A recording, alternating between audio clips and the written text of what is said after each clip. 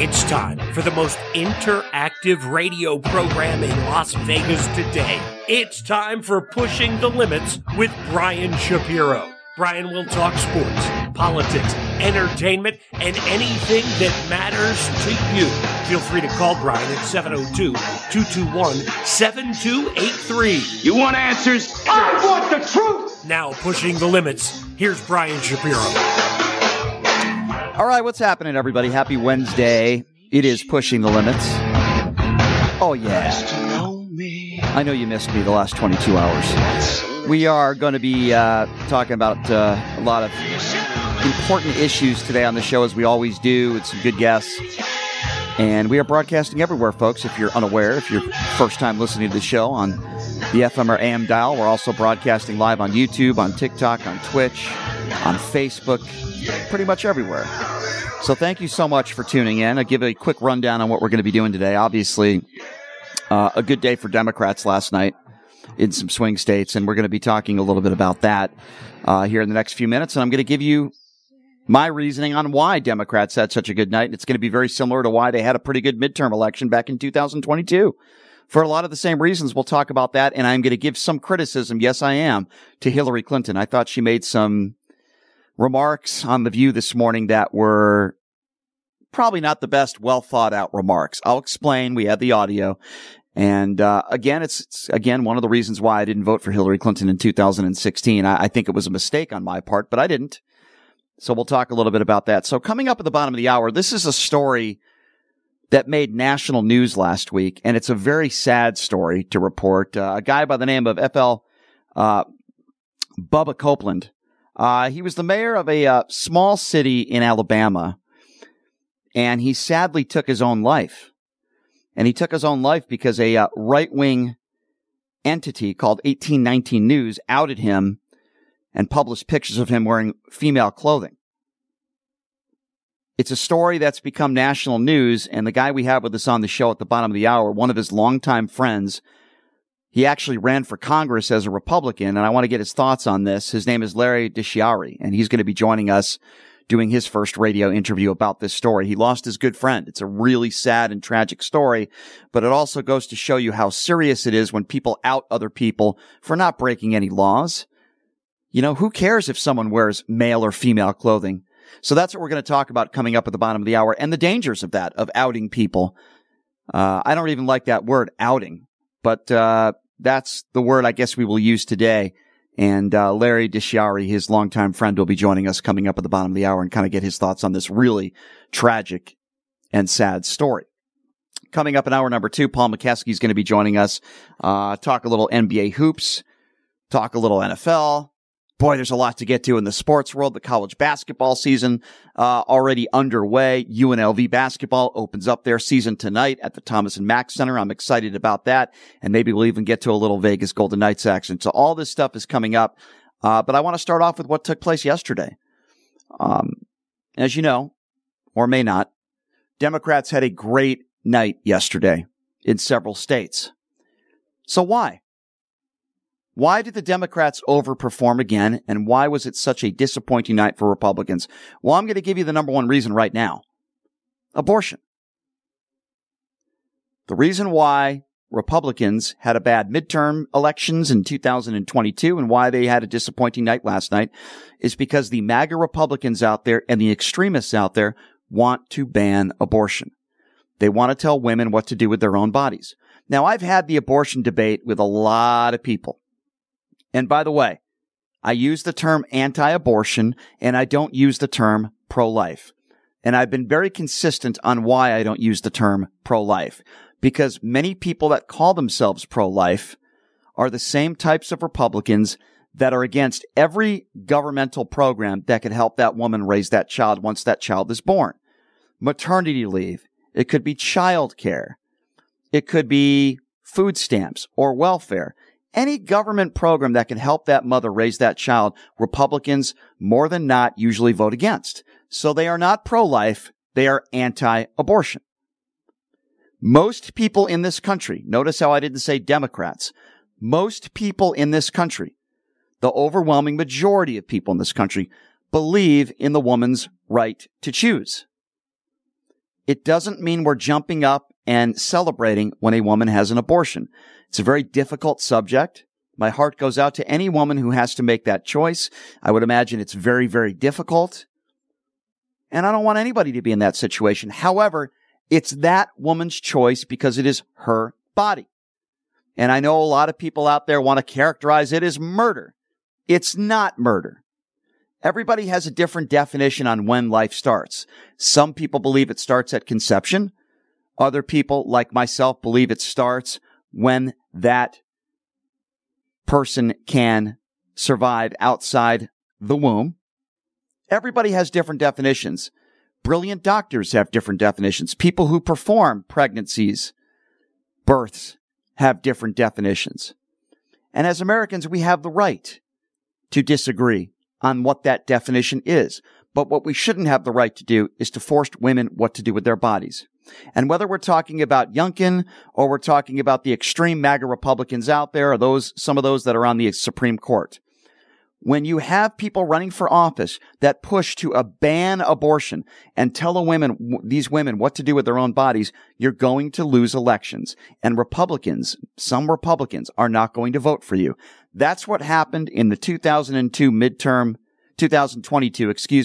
elections, where most Americans said that was the number 2 most important thing. Number 2 most important issue for them was abortion. And again, the Republicans are too stupid to understand that. Some of them understand it. Most of them do not. And they continue to stand by what they call their principles of telling a woman what to do with their own body. And most of these people that are doing this are middle-aged men that don't know what it's like to be pregnant. You're telling me Donald Trump has never been with a woman that's had an abortion? Give me a break. I would be willing to bet that a lot of these men that are so anti-abortion have been in relationships with women and have had abortions. I'd be willing to bet that because most of them are all hypocrites, if you ask me. That is probably the main reason why Democrats had such a good night yesterday, in my personal opinion. Now, there are a lot of idiots out there, like Rick Santorum, who seems to be very upset that Americans had the opportunity to vote on things that they actually care about, like abortion. Folks, you can't make this stuff up, and it's why Rick Santorum was fired from CNN. He is a complete moron.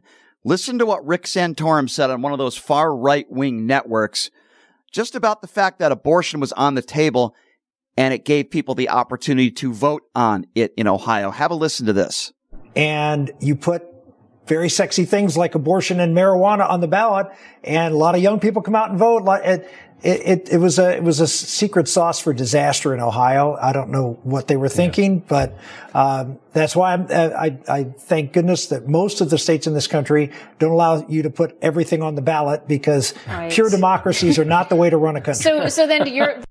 So it's absolutely ridiculous. First of all, putting abortion on the ballot, he defines as a sexy thing. It's not a sexy thing. It's one of the most important topics and one of the most important things on a voter's mind, Republican or Democrat. Rick Santorum is so out of touch with the reality. It's incredible. And by the way, they didn't put everything on the ballot as Rick Santorum suggested. If you ask most Americans in this country, one of the top things on their mind is the abortion issue. And the fact that Rick Santorum thinks that that's a bad thing, that one of the most important topics when it comes to Americans in this country is abortion, he thinks it's a bad thing that people are actually voting on that, just goes to show you what an idiot Rick Santorum is. Completely out of touch. And that's many Republicans in this country. Guess what? If you don't want to lose elections, then stop with your extreme MAGA opinions. Stop saying that you want to tell a woman what to do with her own body. It's very, very simple. Now, the other thing that was on the agenda was, of course, marijuana. And marijuana was legalized in Ohio, and they were a little late. Okay, there's over 20 other states in this country where marijuana is already legalized. Listen, I have my opinions, both positive and negative, to marijuana. Certainly the positives, medical marijuana, it helps people in pain, people that have cancer. people that have chronic illnesses. Marijuana does a lot of good things for a lot of people. And no, I don't think it's terribly wrong if somebody wants to get high in the privacy of their own home. We don't want people on the roads that are high. I'm not a big fan of people smoking marijuana in public, but marijuana, it can be considered a gateway drug. But I've never heard of anybody that's overdosed from marijuana, right? So I don't think it's a very dangerous drug, and that's been proven. With that being said, it did pass in Ohio, and I don't have any problem with that. I do have a problem with people that want to ban abortion. And if Republicans want to ask themselves, why do we keep losing the popular vote? Why do we keep losing all these elections? Keep in mind, Republicans have lost the popular vote of 6 of the last 7 presidential elections. Donald Trump might have won the election in 2016, but he still lost the popular vote to Hillary Clinton. Got blistered by Joe Biden. Republicans lose the popular vote just about every time. If it wasn't for the Electoral College, we may have had one Republican as president in the last 50 years. The Electoral College is just a nice way of saying, Republicans, we are going to give you a chance to win. That's what the Electoral College is. It shouldn't matter whether you live in California or New York. It shouldn't matter whether you live in Nevada or Vermont. Every vote should count the same, and it shouldn't matter what state you're in. I've always felt that way, and I always will continue to feel that way. And there is a reason why Democrats almost always win the popular vote in the presidential elections. Because many instances, Republicans call themselves the law and order party and the party of values and moral dignity and all this other stuff, but it's to the contrary to that. It's why minorities seem to always vote Democrat. It's why people who are poor seems to always vote Democrat. Not always, but certainly the majority of the time, and it's why Republicans keep losing the popular vote. And mark my words, ladies and gentlemen, it's exactly why they lost yesterday. It's why Republicans had a really bad night. It's why they had a bad midterm 2022 elections. And it's why I believe they're going to lose the 2024 elections, whether it's Joe Biden or somebody else. These MAGA Republicans and these right-wing extremists have these weird views when it comes to abortion. And I really don't think that's going to change. I don't think that's going to change. There might be some Republicans that turn to a little bit more moderate. And maybe they'll do that not because they truly believe in it, but it's the only way they can win an election. I think that's the only thing that can make these Republicans change is eventually maybe they'll learn that most of America does not agree with them, and they are in the minority, certainly when it comes to this issue of abortion. I remember walking into a Raider game, and I think it was like 2 years ago, right? It was sort of during the pandemic, and I believe it was at the time when Mark Davis said you can't go to a Raiders game unless you've been vaccinated. I think it was during that time. And as I'm walking in, I see an anti-vaccination, anti-mask rally of maybe, 20 or 30 idiots. Because that's what they are. They're idiots. And I saw this woman with a big sign that said, "My body, my choice." And I went up to her and I started to have a civil conversation with her. And I said, you're speaking to the vaccines, right? And I said, okay, I can buy into that. And I was honest with her. I said, listen, I don't think anybody should be forced to get a vaccine. I said, I agree with you. It should be a personal decision. And I've always felt that way, by the way. Always. But then I said to her, what about abortion? And then she looks at me and she thinks for a minute and then she's like, oh, wait, that's completely different. I said, no, it's not. If you're holding up a sign that says my body, my choice, that should pertain to a woman who's pregnant just as much as what you put in your body, say a vaccination. And we got into a little heated debate and discussion. And I said, then your sign is fake and you're a phony. Hold up a sign that says when it comes to the vaccinations, it should be my body, my choice. Fine. That's your opinion. But don't hold up a sign that says my body, my choice when you're a hypocrite and you're inconsistent. If you hold the saying my body, my choice, which by the way, I agree with. I agree with that sentiment. You could be talking about the vaccinations. You could be talking about anything. You could be talking about what woman or man you want to spend time with or have sexual relations with. It's your body. It's your choice. What fatty foods you want to eat, you don't want to have my diet, by the way, that's for sure. But if you want to eat fast food every day, it's probably not good for you, but it is your body and it's your choice. If you want to eat candy bars every day, you'll probably get a lot of cavities. It's not good for you, but it's your body, your choice, right? As long as you're not taking illegal substances. But I think you all get the drift of what I'm saying. Your body, your choice. For the most part, I'm a libertarian when it comes to this stuff, and I lean to the left on social issues. You should be able to do whatever you want with your body, eat whatever you want, so long as you're not taking illegal substances, illegal drugs. You should be allowed. Listen, if marijuana is legal and you want to get high every minute of every day of your life, as long as you're not driving, that's your choice. Same thing should apply to abortion. I think most people in this country agree with that sentiment. My body, my choice. Don't tell me what to do. And all these middle-aged Republican men that want to tell women what to do with their bodies, I think most people in this country have had enough. And Republicans say, well, we'll leave it up to the states. I don't think there are any states in this country that are going to make abortion illegal long-term or convict women for having abortions. It's not going to happen, and many of these MAGA Republicans are so out of touch, and that's why they had a bad night yesterday, and that's why they'll continue to have bad election nights if they continue to support these crazy policy ideas like banning abortion across the country. So I do want to take this time to, I guess, share a little criticism for Hillary Clinton.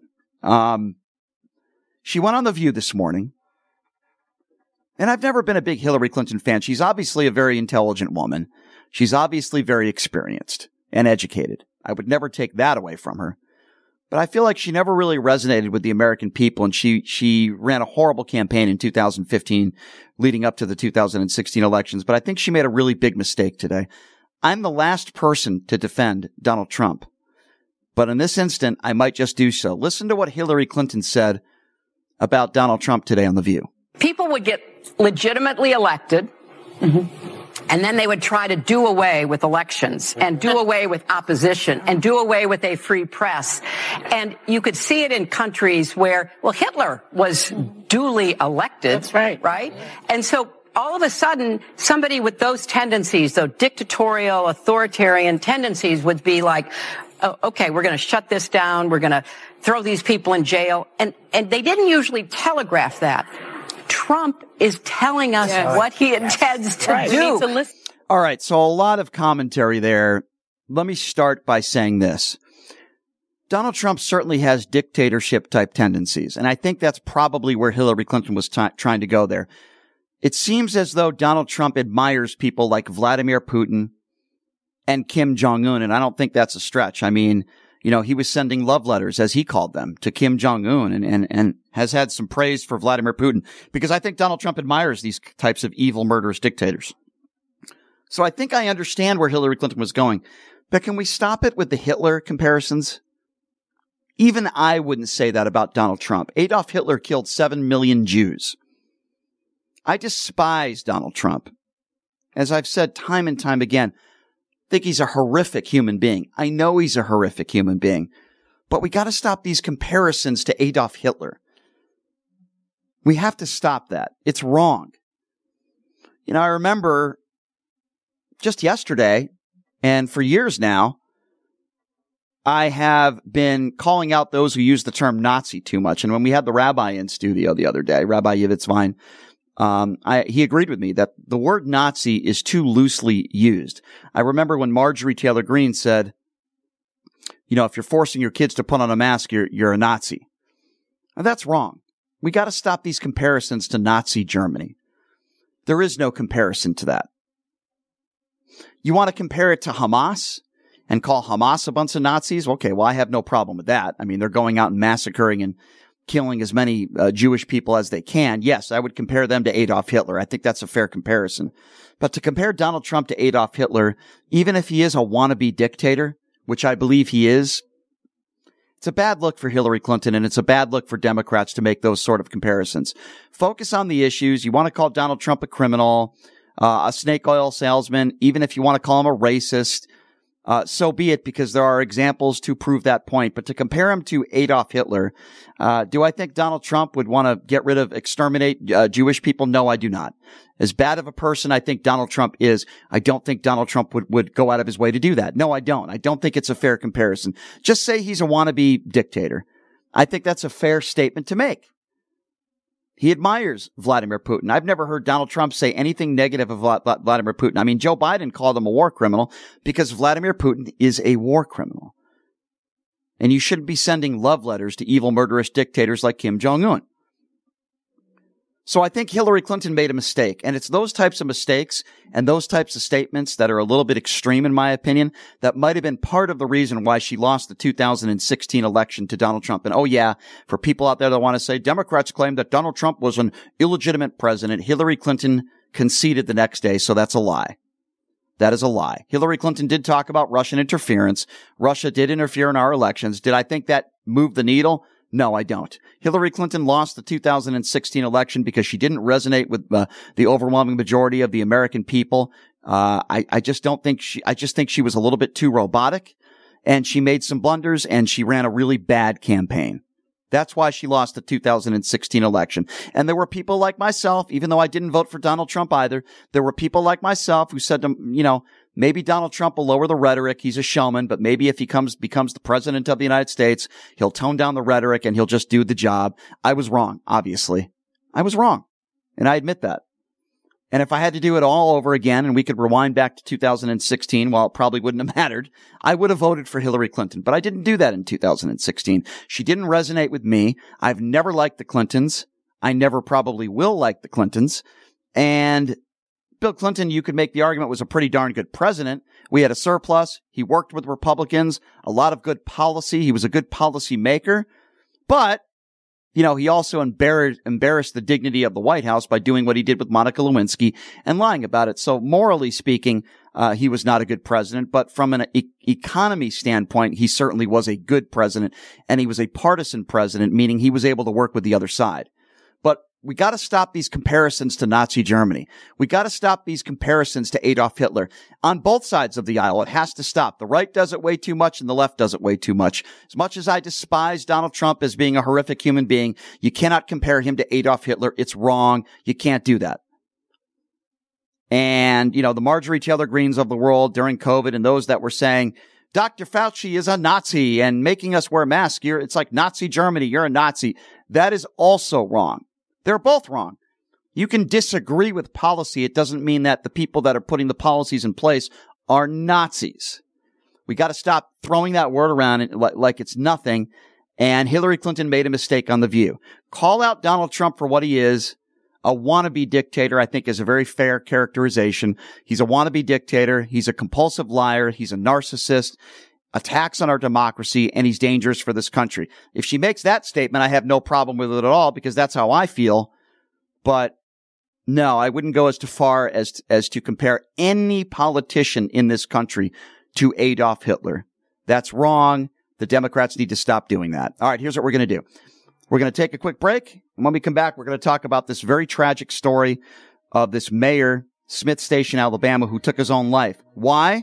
Well, it might surprise you. It might not surprise you to find out that it was actually a quote-unquote news organization that put this man to the brink of taking his own life. It's very sad. One of his close friends for many years, Larry DiChiara, is his friend, and he's going to be joining us next to talk about this story. You're listening to Pushing the Limits right here on KSHP.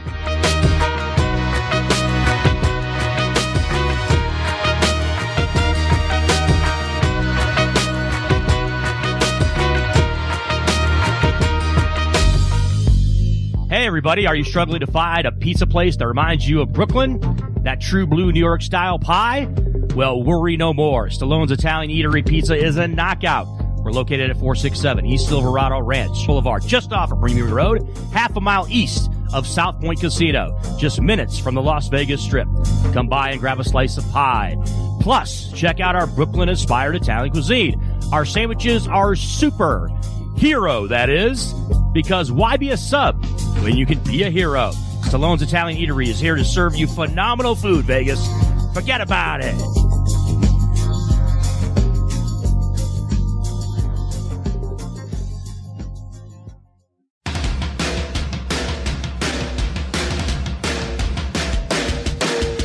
Hey everybody, it's Brian Shapiro from Pushing the Limits here. I want to tell you guys about my good friends at the Postal Annex. They have a notary signing agent on-site daily, no appointment needed, and they offer a full scale of printing services from shipping labels to documents, business cards, banners, photos, and business signage. They're your passport service headquarters. They offer passport photos, and they can renew your adult passports. If you're traveling in a hurry, they can get those passports to you within 7 days or less. Mailbox rentals with a physical street address, and they also receive your packages from Amazon, UPS, FedEx, USPS, and more. Here's the best part. If you're a Pushing the Limits listener, they have an introductory rate of only $39 for a 3-month service. You can't beat it. Give them a call. 702-873-8005. Check them out at 6130 West Flamingo Road. It's the Postal Annex. And tell them I sent you. Buying or selling a home is a huge life event that requires guidance from an expert in the industry and community. My name is Blake Wynn. You may recognize my name as my grandfather was the best governor the state of Nevada has ever had. Growing up in Las Vegas, I've come to know this community intricately. Now, I am raising a family here as well. So I understand all the issues impacting our home and quality of life. As the top realtor for the #1 real estate team at Keller Williams, you can have confidence in my experience, knowledge, and track record. When it comes to buying, selling, or investing in real estate, choose a name you can trust and someone who understands the community you call home. Call Blake Wynn today and experience the difference of a trusted expert. 702-540-3311. Is your dog suffering from a sensitive stomach? Hi, it's Kelly the Cookie Lady from Mooch's Munchies. Our dogs had super sensitive tummies, and I needed to find a low-fat treat that wouldn't give them gas or other issues. Most of the treats on the market were loaded with fillers, chemicals, and chicken fat. Many of them weren't even food. Well, I knew I could do better, so I developed Mooch's Munchies, and I'm happy to be able to share them with you. Stop by our store or our website, moochesmunchies.com, and find out why we say that Mooch's Munchies are totally pawsome.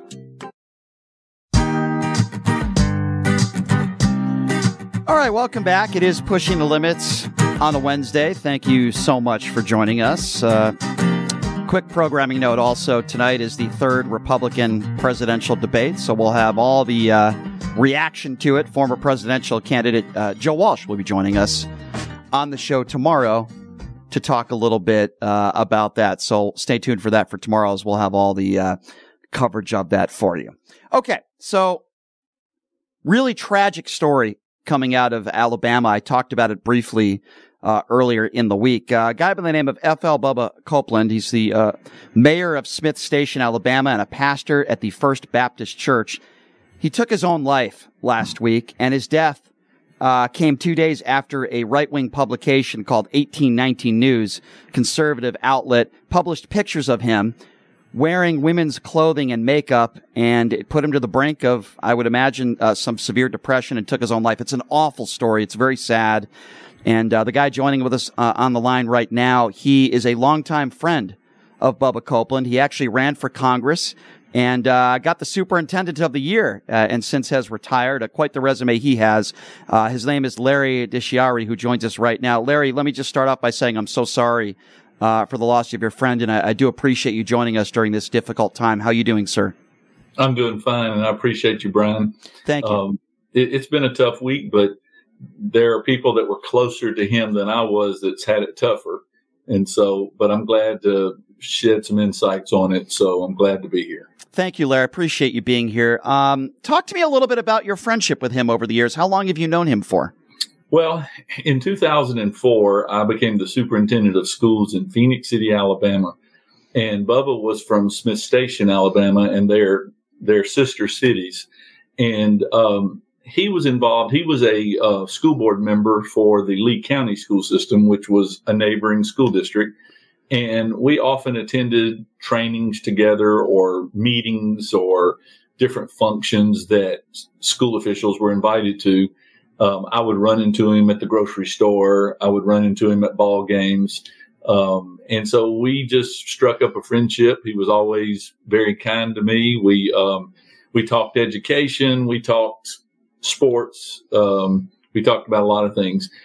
He did that for about 10 years, I guess, 10 or 11 years. And then he later ran and became the mayor of Smith Station, the city of Smith Station. He was a very popular mayor. very well liked by everyone. Very jovial guy, just always smiling, always ready to give a hug. Just a all around good guy. And I know that during that period of when I was a superintendent, sometimes I challenged the establishment, and sometimes I battled with city council members and others. And Bubba was always there to give me words of encouragement and basically just say, Doc, just keep fighting the good fight. Sounds like he was a great guy. I mean, from what you're telling me, a family man. Good family. I don't know anybody that didn't like him. Yeah, that sounds like what you're saying. Yeah, it sounds like he was a great guy. Is it fair to also characterize him as a good family man? My understanding is he was married, right? Yes, he was married. He has maybe a 16, 17-year-old son. He has two daughters, I think, are around 11 years old. Beautiful wife. Good kids, good wife. I mean, his mother was a former county commissioner, very active in the community, very well respected at the schools that the children go to. He was always supportive of the schools. And then he became the senior pastor at First Baptist Church in Phoenix City. And again, just respected and admired by everyone.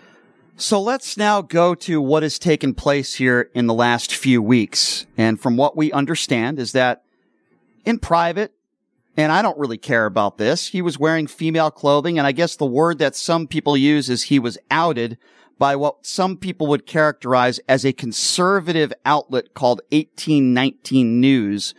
My understanding is you had a conversation with Mr. Copeland just a few days, right, before he took his own life. What can you tell me? Actually, it was about 24 hours before he took his life. Wow, that's unbelievable. So what can you tell us about that conversation? Because obviously what led to him taking his own life was this news outlet, and I put quotations in there, this conservative news outlet. What can you tell us about that conversation you had with him?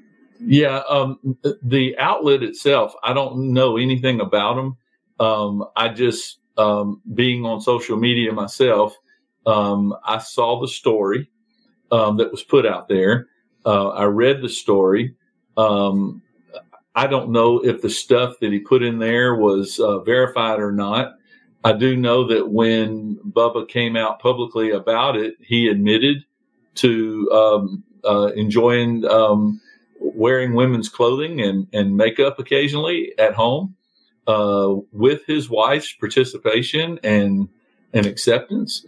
The other stuff that they reported online, I don't know if it's true or not, and that's why I don't even want to repeat it, because I could just be contributing to spreading, salacious gossip. And but what I witnessed was more and more people piling on, and it was turning into, the only thing I can call it is like a feeding frenzy. It just got worse and worse and worse. And jokes were being said, some very derogatory things. People were calling him names because, you're a preacher and you're lying to your church members. And I mean, there was just all these, insulting things that people were saying. And I had no doubt that was very hurtful to him. So I just simply shot him a text. I had his phone number, and I shot him a text and said, "Hey, Bubba, just remember, you're a good man with a big heart. I know this has been tough. Just keep your head up." And he responded back, "I really appreciate you reaching out, Doc." And he said, "It has been some very dark days." And so I responded, "I'm sure it has, but hang in there because it will pass." And those were the last words that we said. And that was at 3:40 something in the afternoon.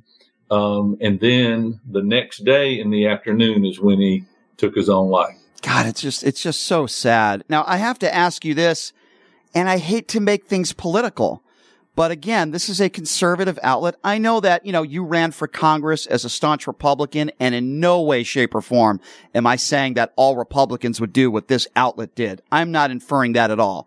But with that being said, I think you know this pretty well, that on the far right, it seems like there are a lot of attacks on those that are, whether they be transgenders or those in the LGBT community. And here's a good-hearted man. You know him best. Good-hearted man, good family man. Who cares what he did in his own private home? Who cares? And you have this conservative outlet that outs him for what I can see doing nothing wrong in the privacy of his own home. What would be your message to some of the extreme Republicans out there, or even this news outlet that did what they did to this man, Mr. Copeland, that you were close to? Well, first of all, I don't have any respect for any outlet, whether it's a news television outlet or a blogger or whatever, if they put information out there that is not verified.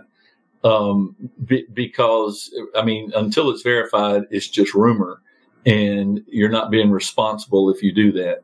The second, and I know that news outlets have the right to, if they think something is newsworthy, then they certainly have the right to do that. My biggest problem was how everyone jumped on board to basically bully this guy. And that's the part I had the real problem with, is because I was a former superintendent. I can't tell you how many times I would get phone calls from some of these very same people complaining that their children were being bullied in school or on the school bus, and they expected me to do something about it, to stop it. Well, apparently as adults, they think that it's okay to bully another adult. And I just saw the hypocrisy in that.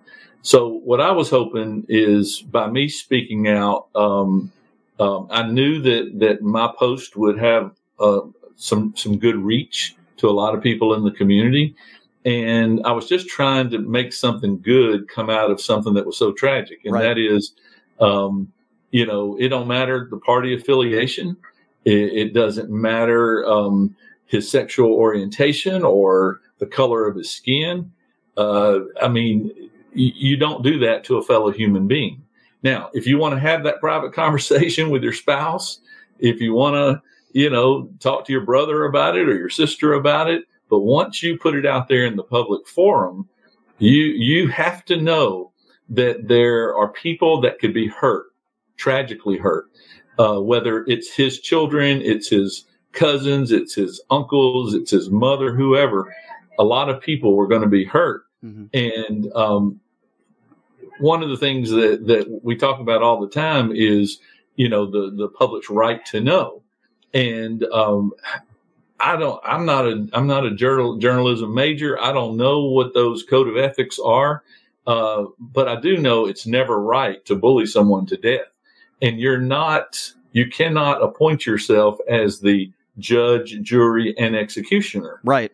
And that's what I witnessed happening. Mm-hmm. And believe me, as late as last night, I'm still receiving criticism from some of those people who say, hey, you're doing the same thing by lumping us into a community of people that did that.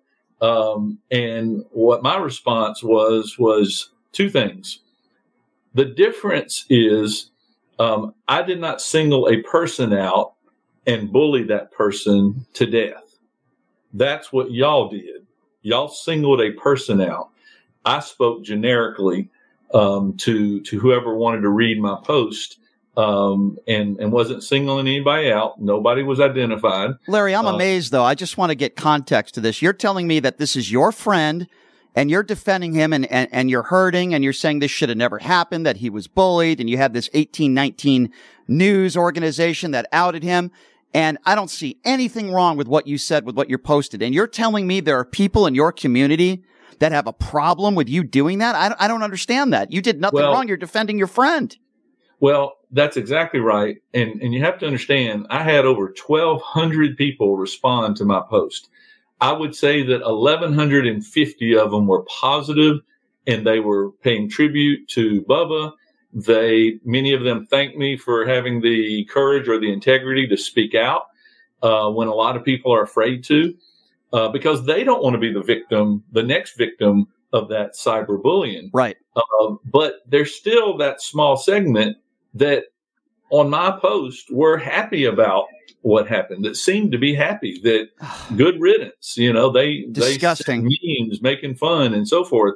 And then they brought out the fact that I was a superintendent. I should be wanting to defend children better. And by me speaking out about what happened, that somehow I'm not supporting children and I'm not supporting their safety and all this stuff. That's outrageous. We hear this all the time, don't we, Larry? And again, I try not to make things political unless I feel like I have to. But in this aspect, we hear our children are being indoctrinated, right? We hear that all the time, not from the left. We do hear that from the right. Not every Republican feels that way, but our children are being indoctrinated. And here you have, and I would imagine those are some of the same people that have a problem with you and your statement. Here we have a nice man by your, what you're telling me and some of his other friends on social media, a good family man, a nice man, a good father, a good husband. And they're attacking you saying, good riddance, basically, and we need to protect our children. I find that to be crazy and absolutely despicable, Larry. Well, it is. And one of the responses that I gave to some of those people is, there's an old expression that if you throw a rock at a pack of dogs, the one that yelps the loudest is probably the one you hit. So those people that were being critical, I'm sure, were those dogs that got hit in the head with that rock. Yeah. And they're yelping the loudest. They're the ones feeling the guilt.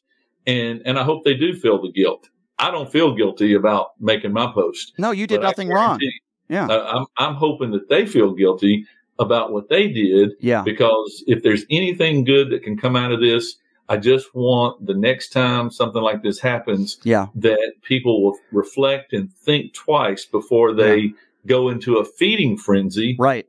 And drive a person to commit suicide. I think my next question is an important one because, listen, you're a man who ran for Congress, right? You wanted to become a policymaker. You're well respected in your community. As I mentioned earlier, you were the superintendent of the year. You have quite the resume. So I want to ask you this question because I think it's an important one. I have no idea what your position is on gay marriage, on transgenders, or even men that dress in female clothing. I don't know what your position is on that, but I will ask it in this way. Mm-hmm. What your friend has gone through, and sadly him taking his own life, has it changed your position at all on any of those topics since you're someone that did run for office? No. Like I shared with my wife when we discussed it, it really doesn't matter what my position is on any of those things. My post had to do with our community, not all of them, but a segment of the community took it upon themselves to bully a man to death. And that should be the only issue here. Yeah. It shouldn't matter what my politics are or anybody else's. It doesn't matter if it happened to an athlete, a conservative superstar. It doesn't matter. It's the relentless attacks that took place is why I spoke out. I agree. And I just said, one of the people that was critical online, I deleted. They said some horrific things about Bubba, and I deleted it. And so one of their friends responded, why did you delete the truth? Why did you delete it? And my response was, because first, we don't know whether it's the truth or not. Second, are y'all not satisfied that you've already killed one person? His mother's going to read this post. His wife is probably going to read this post. His children may read this post. Are you not satisfied that you drove one man to kill himself? Do you want another victim? Do you want two more victims? Mm-hmm. So I'm not going to let you do that on my post. Yeah, good for you. Good for you for doing that. I guess that leads me to another question. Like, I hear a lot of people in society today, whether it be Candace Owens or others, that say, why are there so many more transgenders now and there were none 10, 20, 30 years ago, or people who are gay? Why are there so many gay people now? Why are there so many people that are cross-dressers now? And my response to them, Larry, is always, well, it's a lot more socially acceptable now than it was back then. It's not that we didn't have these people back then. They just maybe weren't comfortable in being who they are. And I feel like, and you could tell me if you disagree or not, that perhaps Bubba Copeland was not comfortable being who he was outside of his home. He did it in the privacy of his own home, but probably the reason why he did that is because he was afraid of what could happen. And inevitably it did happen with some pictures, right? I mean, I just feel like that's where he was probably at. And isn't that sad that you can't be who you are in society because you have so many people out there that will still judge you? What's really sad, you're absolutely right. But what's really sad is if he had come out, and even if he had not taken his life, and if he'd have said, folks, I'm happier when I'm dressed like a woman. He was so well liked, people would have accepted it just fine. Even the real conservative folks, even the real Christian folks, they would have accepted it because there's nowhere that says that you're sinning if you wear the opposite sex clothes. I mean, think about it. Women for many, many years, all they ever wore were dresses and corsets and so forth. Now they're wearing men's pants, men's jackets, men's shirts, so there's no criticism there. And so we've got to think about it. Here in the South, there's this kind of belief that if somebody is deviating from the norm, wearing women's clothing, if they're a man, whatever, that somehow they've been kind of raised, I guess, that in their Christian beliefs, that somehow this person is sinning or this person must be possessed or being influenced by the devil.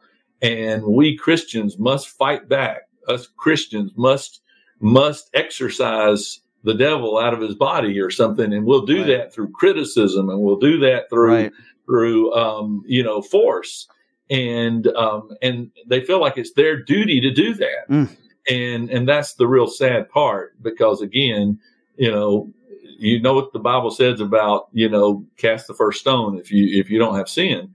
And it says, do not judge.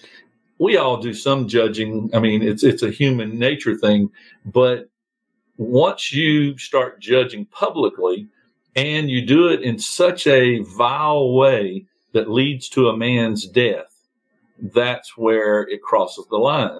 And that's what made me want to write the Facebook post that I did. And I'm glad you did that. So you mentioned conservative Christians.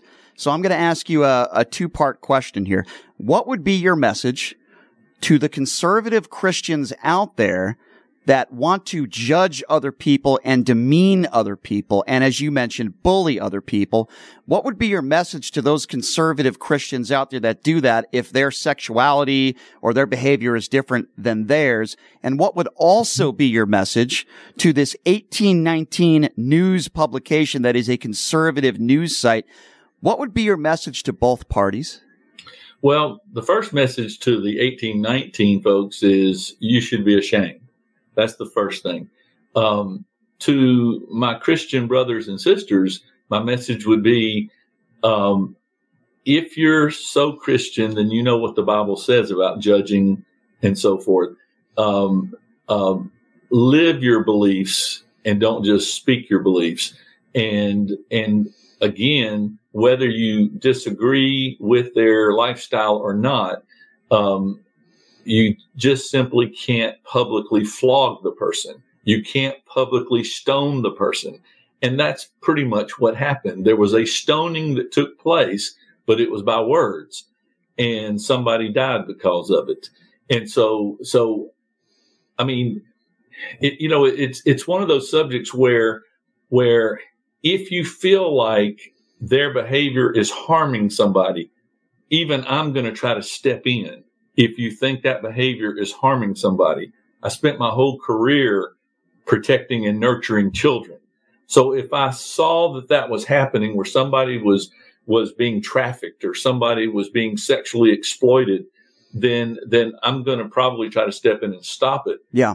But I'm in this case, there was no real evidence of that. Can I ask you something in regards to that? Because I think you touched on something that is really important, and I talk about these issues on my show every day. Do you feel, since, you talked about nurturing children, and I believe you based on your resume and what you've done in your career, do you feel like others feel that drag queen reading to kids is this horrible thing that's hurting children? I'm just curious, what are your thoughts on that? Yeah, I think that people do believe that. I also believe that some of what I'm seeing is going too far. It's going overboard. And there's so much that I want to leave up to the parents to teach their children and expose their children to. And when things happen that I think goes too far, now you've just infringed upon the rights of the parents. And then that's when I speak out. There are certain things. I have 3 boys. Mm-hmm. They're all adults now. There were certain things that I didn't want my children exposed to until they reached a certain age. Mm-hmm. And I was a Papa Bear, angry if I saw somebody exposing them to stuff that they weren't ready for. Yeah. I wanted to be the parent that did that when I thought the time was right. So I think that's where it starts. These people that probably are decent people, if they don't understand what's happening or if they're getting misinformation, then they're going to think that these children are being harmed. And then they're going to fight like a mama bear. And we can't blame people for wanting to do that. And so that's why it's a touchy subject. I know my experience is that sometimes schools take it too far. There are things that I see happening in some schools across the country that I say out loud that would have never happened if I was the superintendent of that school district. There are certain things that I think need to be left up to the parents to when they want to expose their children to it. Yeah. And we, there's a Latin phrase that all educators are aware of. It's called in loco parentis. And basically it means that, you're the parent of that child when they're in your custody. Mm-hmm. And, when they're in your school, you're like that parent.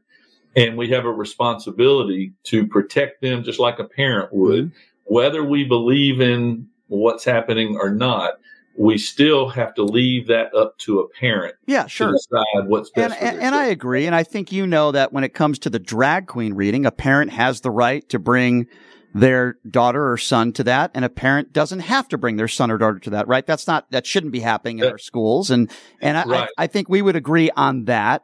What I don't like is when, I would imagine some of the same people that were attacking you for your social media post might be some of the same types of people that are picketing in front of a Target and harassing customers for going in there because they might be selling some pro-LGBT clothing. And what I say, Larry, and you can tell me whether you disagree or not, is a parent goes in there with their kids. Guess what? They don't have to go to that section and buy stuff. They could keep walking. And then there are parents that want to bring their kids to that section. And you said it, let the parents decide. I agree with you 100%. But what I don't like are the parents that are outside the Target that are trying to tell other parents what to do.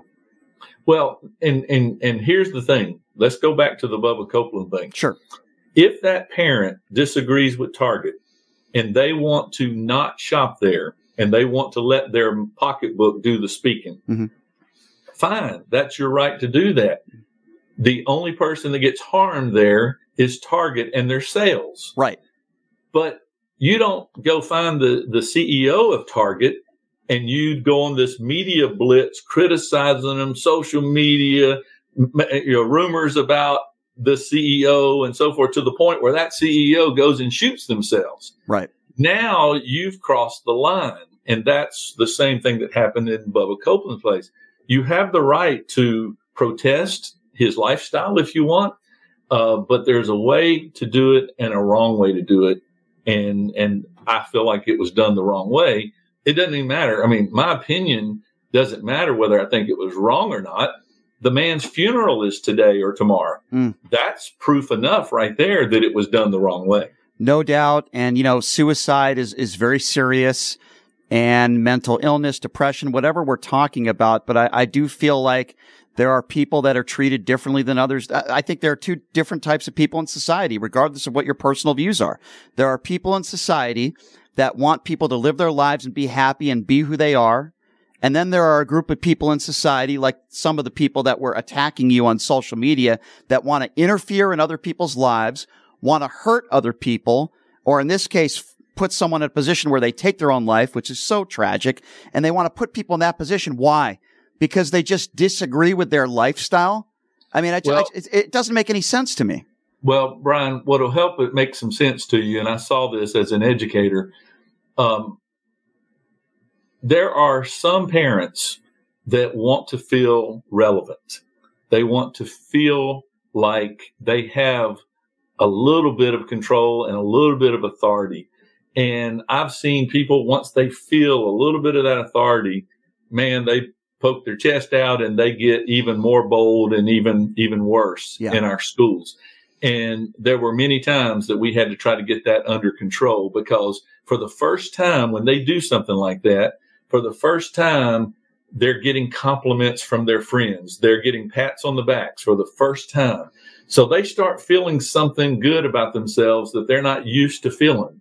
So it only encourages them to then do more and to raise hell more and to express their opinion more, because they're not used to getting that validation from anybody, from their parents, from whoever.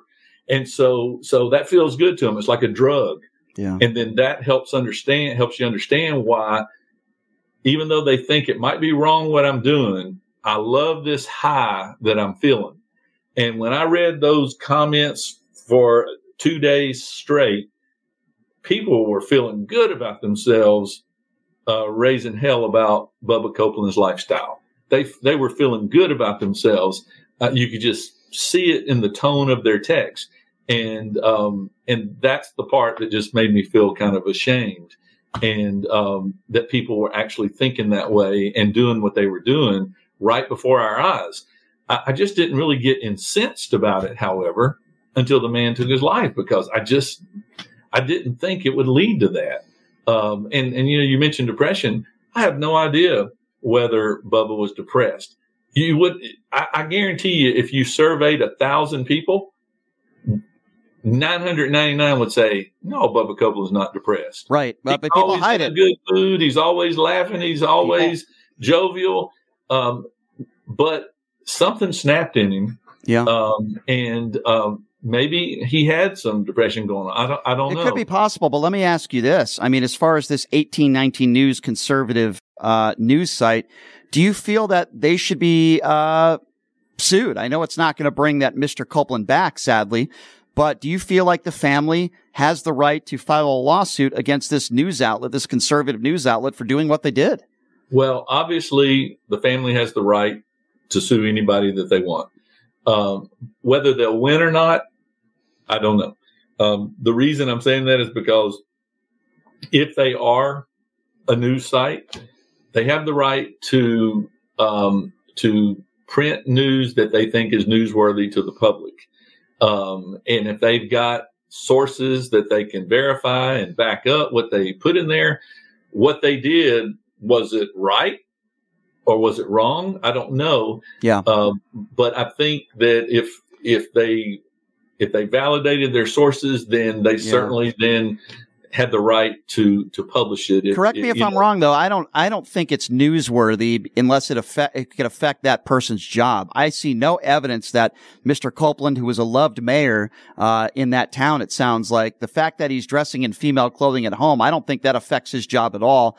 So I wouldn't say that that's newsworthy. That's my personal opinion. I don't know if you agree or disagree. Well, I personally don't think it's newsworthy. However, the people that made their comments felt like the fact that he was a minister, preaching one lifestyle, yet having a different one, they thought was hypocritical. And again, it doesn't violate the law. It may be an ethical issue or a moral issue or whatever. But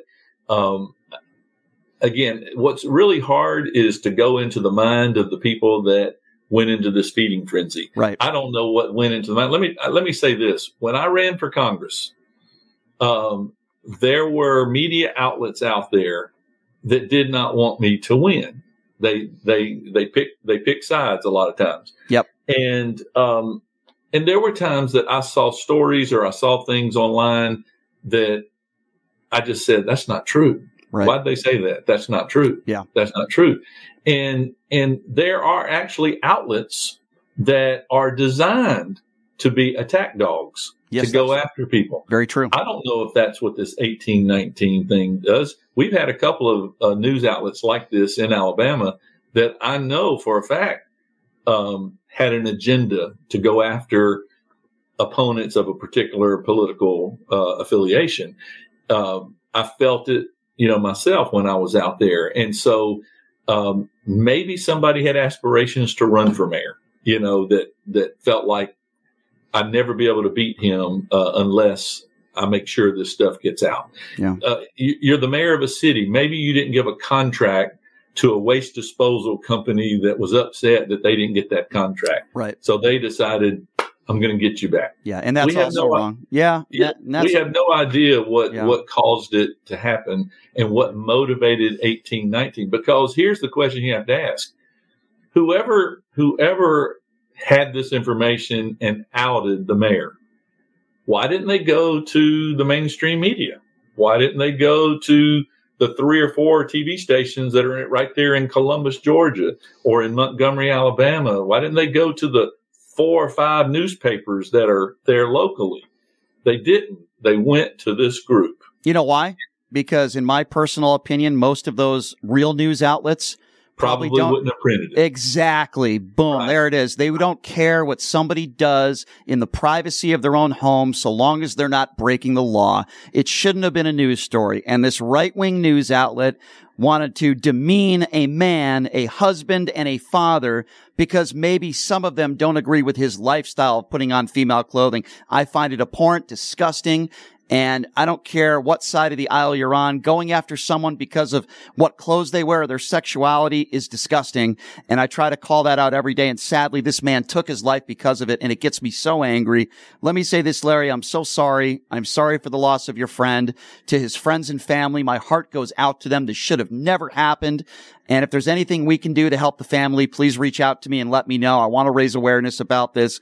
And this type of hatred needs to stop. Let people live their lives. Certainly, if it doesn't affect their job, which clearly it didn't with this man, it's just awful, Larry. And go ahead. The anger that you just expressed is exactly what I was feeling when I decided to do the Facebook post. I just felt like there has to be something positive come out of this, and even if it's chastising whoever thought this was the right route to take, to get this guy. They need to know that what they did was wrong. And they love to justify it and say, well, what he was doing was wrong. I don't care about all that.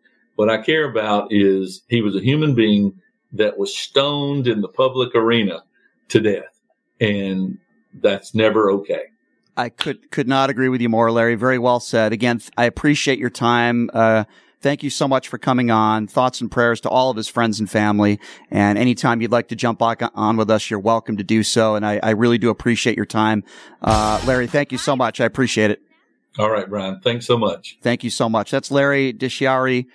He ran for Congress as a Republican, and he won the Superintendent of the Year award. He's been friends with this man, Mr. Copeland, for years, who sadly took his own life because a right-wing conservative news site called 1819 News decided to publish pictures of this man wearing women's clothing. And because of that, inevitably, just a few days later, Mr. Copeland took his own life. It's disgusting. We all need to call it out. It doesn't matter whether you're a Republican or a Democrat. Hate is hate. This should have never happened. This man should still be alive. And it's just awful. He has children. He has a lovely wife. And it's just horrible, horrible. And again, my thoughts and prayers go out to this man's family. And we appreciate Larry DiChiara speaking about this during this very difficult time. All right, we're going to take a quick break. And when we come back, we'll be switching topics. The big man, Paul Mokeski, is going to be joining us in studio next, the 11-year NBA veteran. We'll take a quick break. We'll be back right after this. You're listening to Pushing the Limits right here on KSHP.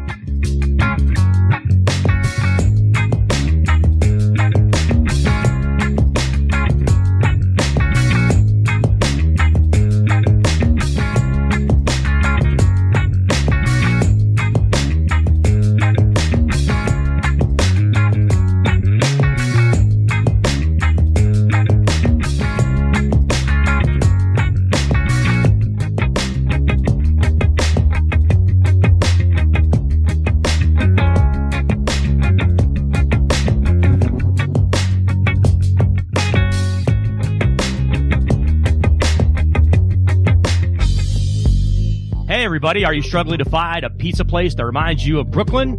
That true blue New York style pie? Well, worry no more. Stallone's Italian Eatery Pizza is a knockout. We're located at 467 East Silverado Ranch Boulevard, just off of Premier Road, half a mile east of South Point Casino, just minutes from the Las Vegas Strip. Come by and grab a slice of pie. Plus, check out our Brooklyn-inspired Italian cuisine. Our sandwiches are super. Hero, that is. Because why be a sub when you can be a hero? Stallone's Italian Eatery is here to serve you phenomenal food, Vegas. Forget about it.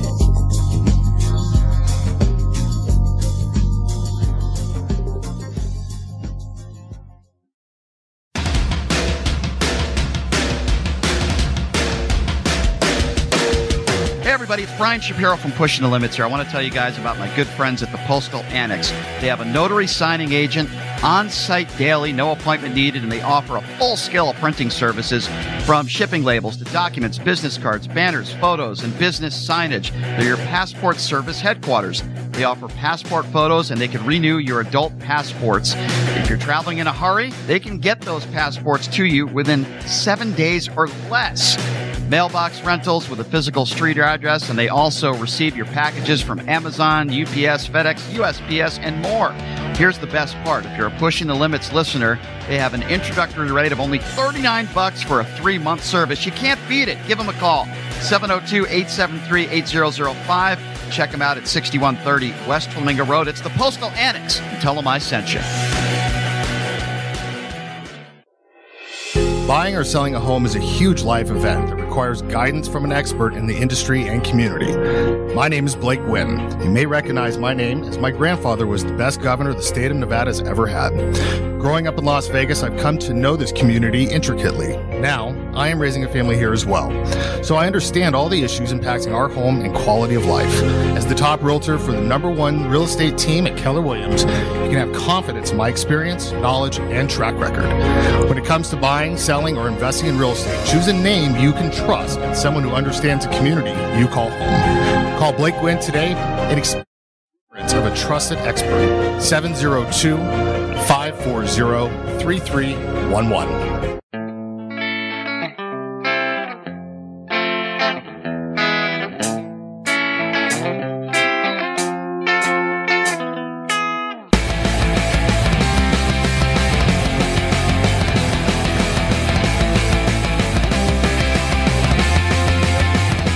Welcome back. It is Pushing the Limits on a Wednesday. As I mentioned, we have the third Republican debate tonight, narrowed down to, I believe, if I'm not mistaken, 6 people. And we'll have a full reaction to the debate tomorrow. Former presidential candidate and former Congressman Joe Walsh is going to be joining us on the show to comment on that. And the UNLV legend himself, Anderson Hunt, his jersey is going to be retired on Saturday, and we got Anderson Hunt that's going to be in studio tomorrow. Oh, that's who I got bumped for. That's why. Okay, that's why Big Mo Paul Mokeski got bumped. Wow. And then listen, you guys could play a little bit of one-on-one, and we can see, who wins that battle. What do you think? Big Mo Paul Mokeski joining us in studio. The 11-year NBA veteran 12. And 20-year coach, 12-year NBA veteran, 11 and a half. Let's go 11 and a half.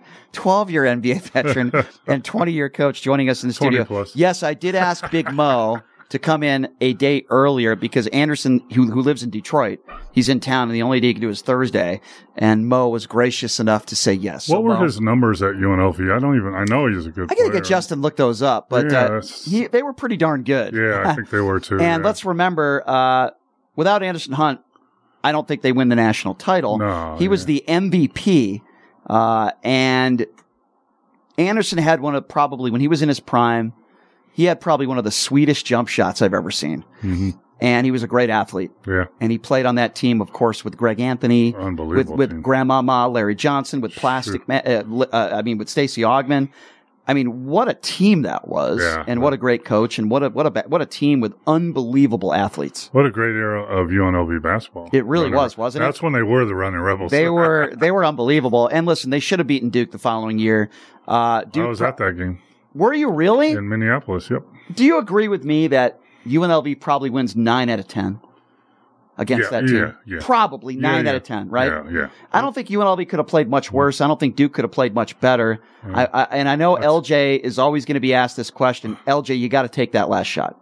Yeah, I was with a group of guys, and we went to the Final Four, and I've been to a lot of Final Fours. Don't usually go to the game. I usually either sell my ticket or give it away. But they hated Duke, so we had hats. Yeah. And we had hats that said F Duke, and we had shirts that said anybody but Duke.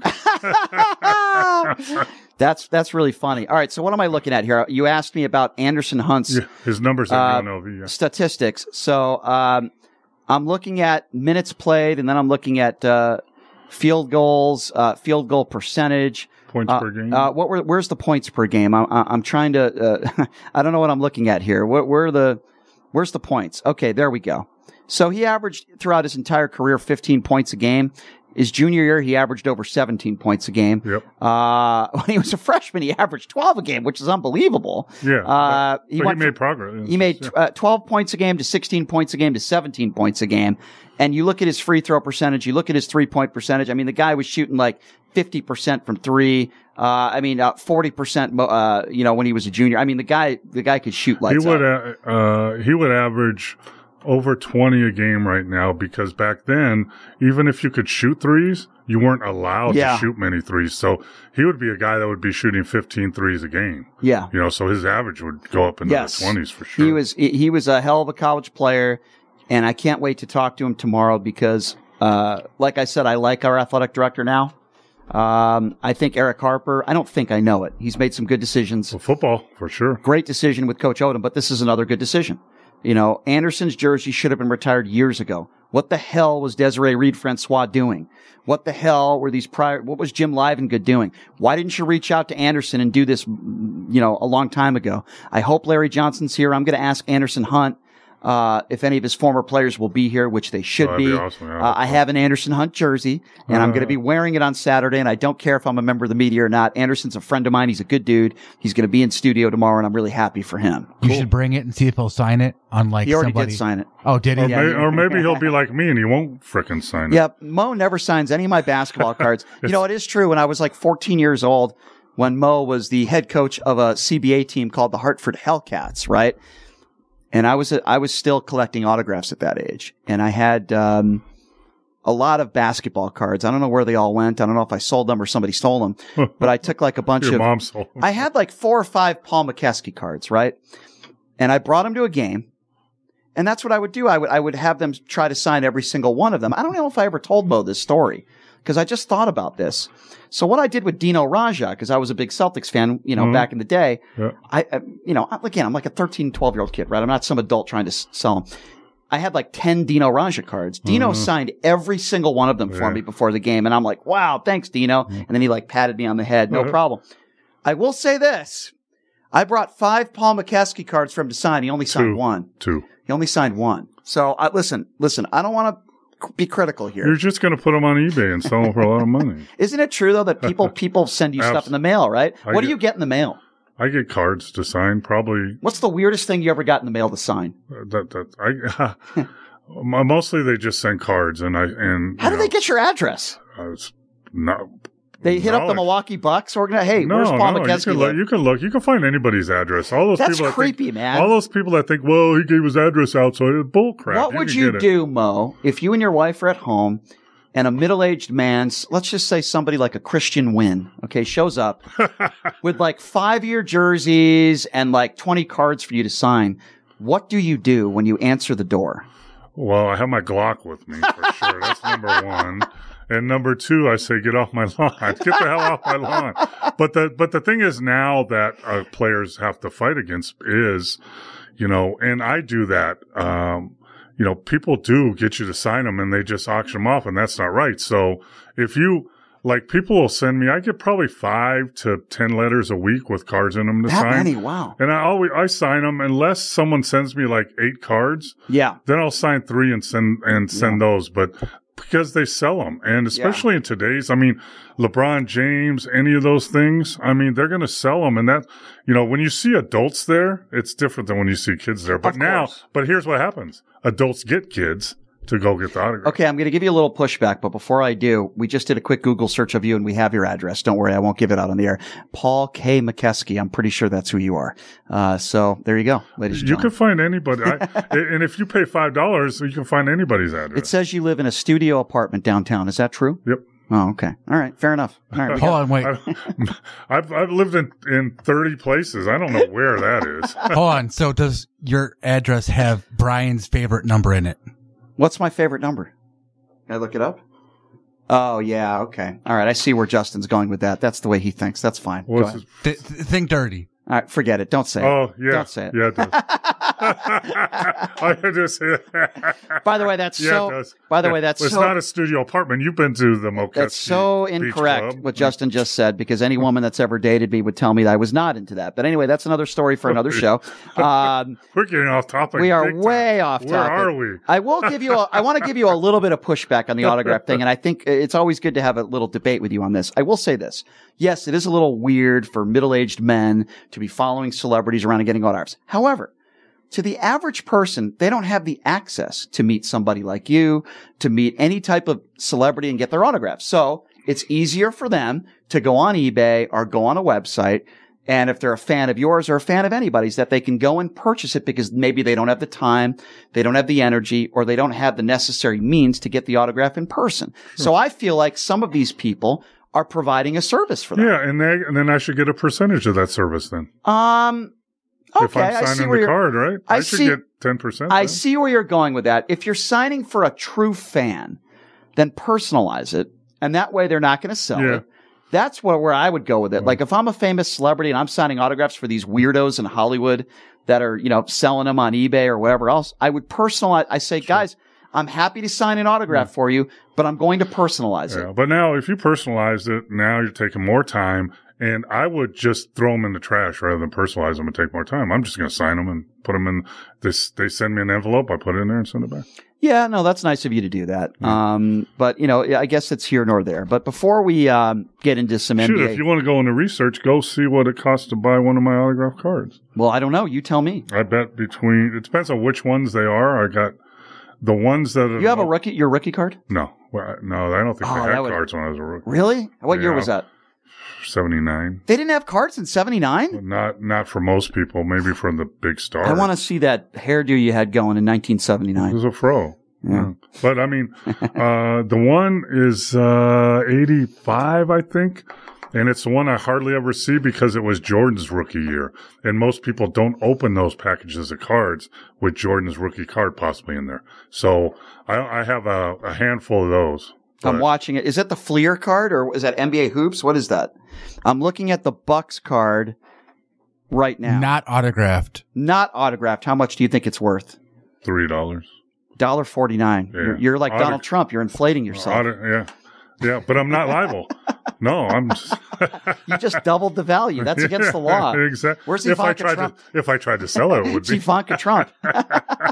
That's funny. Not if a bank gave me a loan. That NBA Hoops card that I'm looking up right now, I think I have like 20 of those growing up.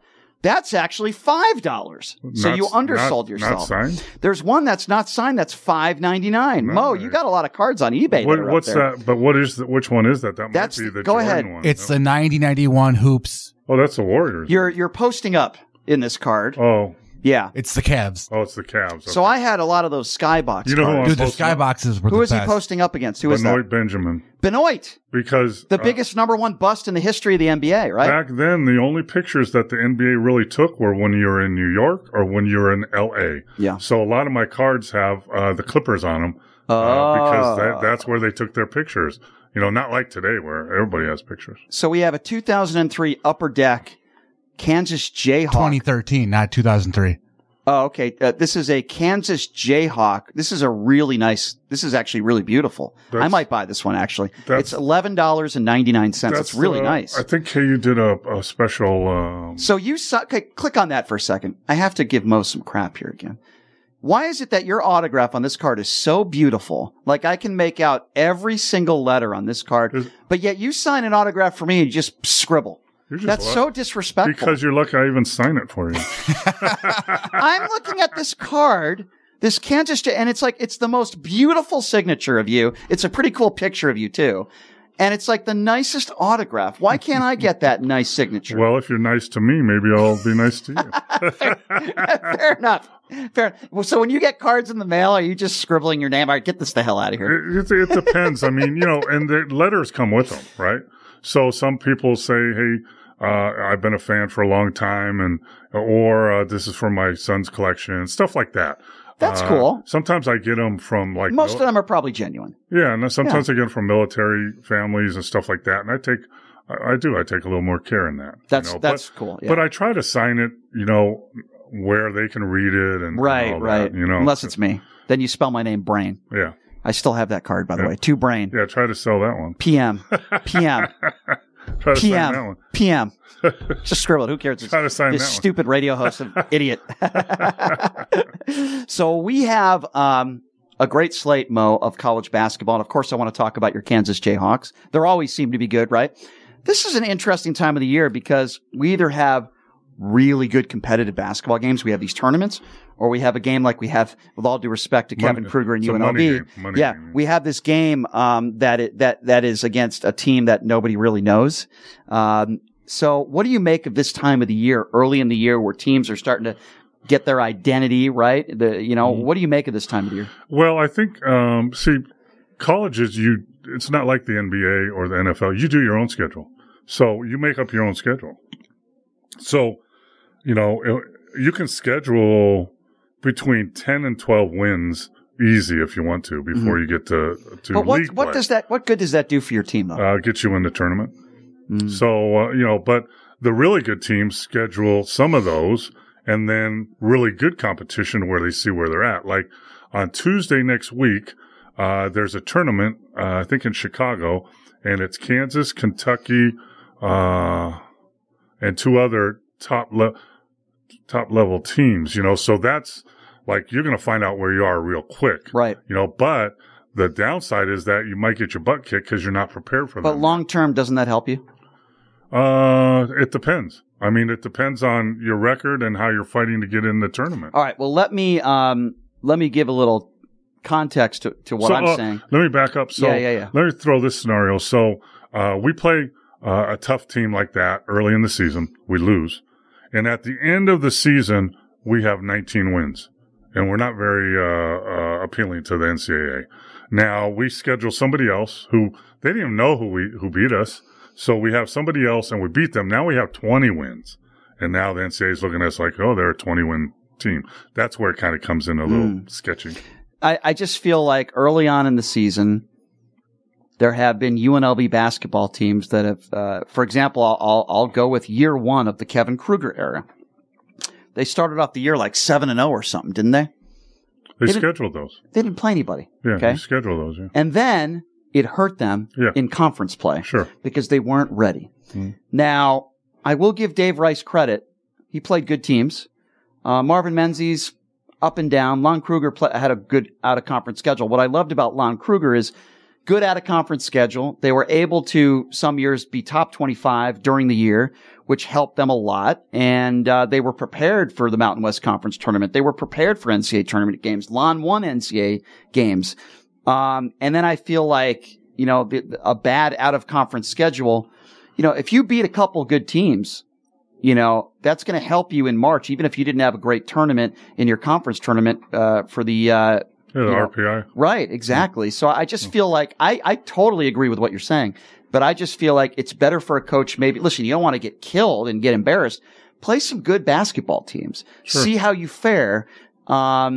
Figure out your identity early. I just feel like a game like tonight, listen, I get it. Kevin's got a lot of new faces, a lot of new players. You're playing a team that's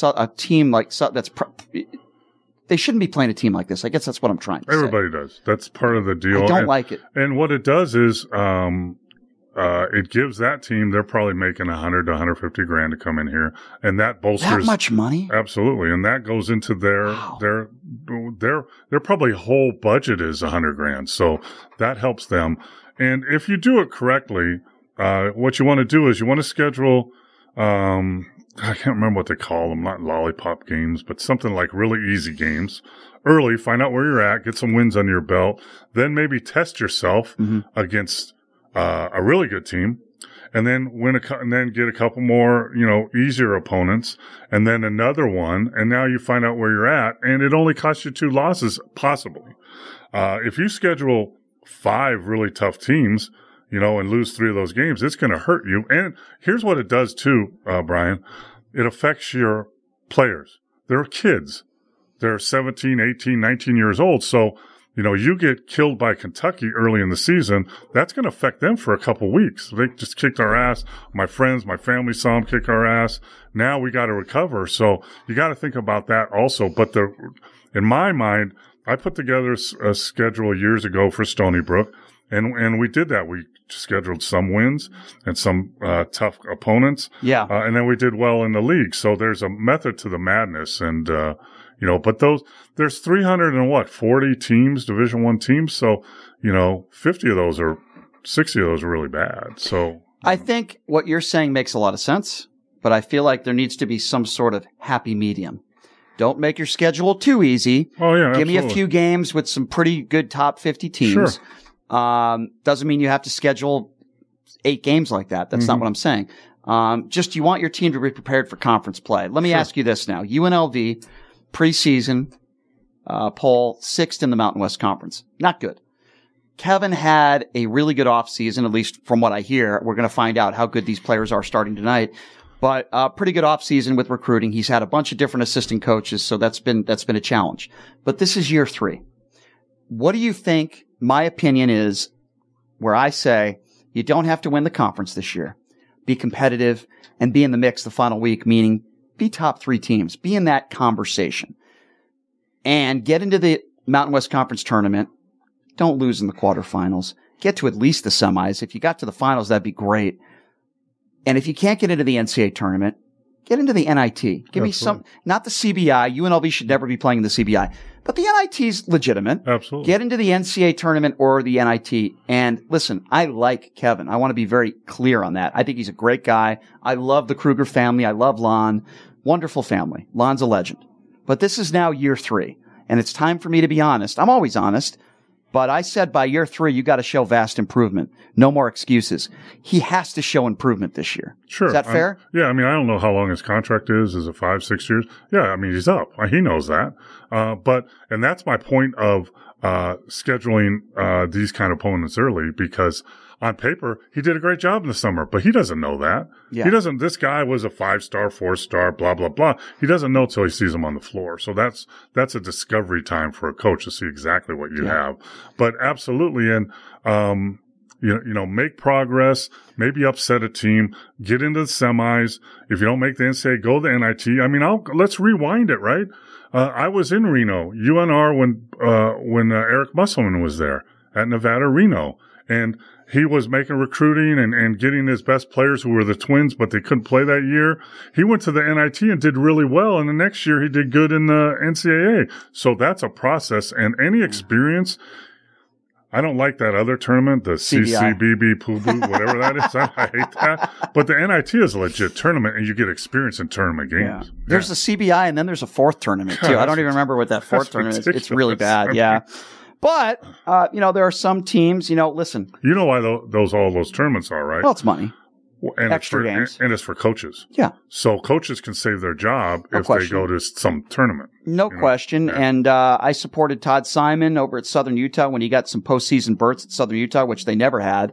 So I supported him for that, and they went deep in some of those tournaments. And I like extra college basketball, so it's great for the fans. But all I'm saying is NCAA tournament or NIT this year, or I think Eric Harper has a decision to make. And listen, I don't want that to happen. I love Kevin. I think he's a good guy. It's reality in coaching. Yeah, I like Kevin. And I guarantee he knows it. Yeah. His staff knows it. They all know it. You got to get it. You got to get a postseason berth in the NIT or the NCAA tournament this year. The Mountain West Conference is going to be pretty good this year. San Diego State's still going to be good. Boise State's not bad. Colorado State's not bad. I think they were picked 5th in the conference. So there are some decent teams, but you look at what San Diego State did last year. Listen, I'm not saying I expect UNLV to get to the championship game, but what Dutch has done with San Diego State is phenomenal. Here, I don't know if you can pull this up. I can tell you, like, if you pull up the roster of UNLV basketball, I like to see how many transfers they have and where they came from. You know what? Here's what we're going to do. We're going to take a break, and then we're going to give Justin some even more work to do. We're running. Thanks, guys. Yeah, no problem. No problem. Hey, can you pull up my stats on Tuesday nights on with the Bucks? Horrible. I would average. I play good on Tuesdays, bad on Thursdays. Mo's going to overinflate just like he did with his 3-point percentage. Always. Yeah, I still remember about that. I would guess on a Tuesday night. Hey, it's up to you to research that. That's not true. my fault. I didn't do my research. On a Tuesday night, I would say Mo averaged 4.5 points a game and 5 boards. Shoot, if I average 5 boards. Maybe we'll look that up. All right, we'll take a quick break and we'll pull those stats up when we come back. And I also want to talk a little bit of NBA hoops with Mo. We haven't really had the opportunity to do a lot of that. So we'll get to that coming up next. The Lakers have been struggling a little bit. We'll talk a little bit about that as well and talk about the mid-season tournament coming up in a month in Vegas. I think that's going to be cool. Oh, that's going to be awesome. You saw the courts, right? Yeah, they look great. They look great on TV. I think interesting. I think it's one of the best decisions the NBA's made in a long time. It's bar none. It's going to be a success. The uniforms weren't as cool as I thought. And I might bring Vivica A. Fox to the games too. So I thought I would add that and put that in there as well. Absolutely. Such a name dropper. Oh, absolutely. I love it. Yes, absolutely. Absolutely. All right, we'll take a quick break. We'll be back right after this with Mo. You're listening to Pushing the Limits right here on KSHP.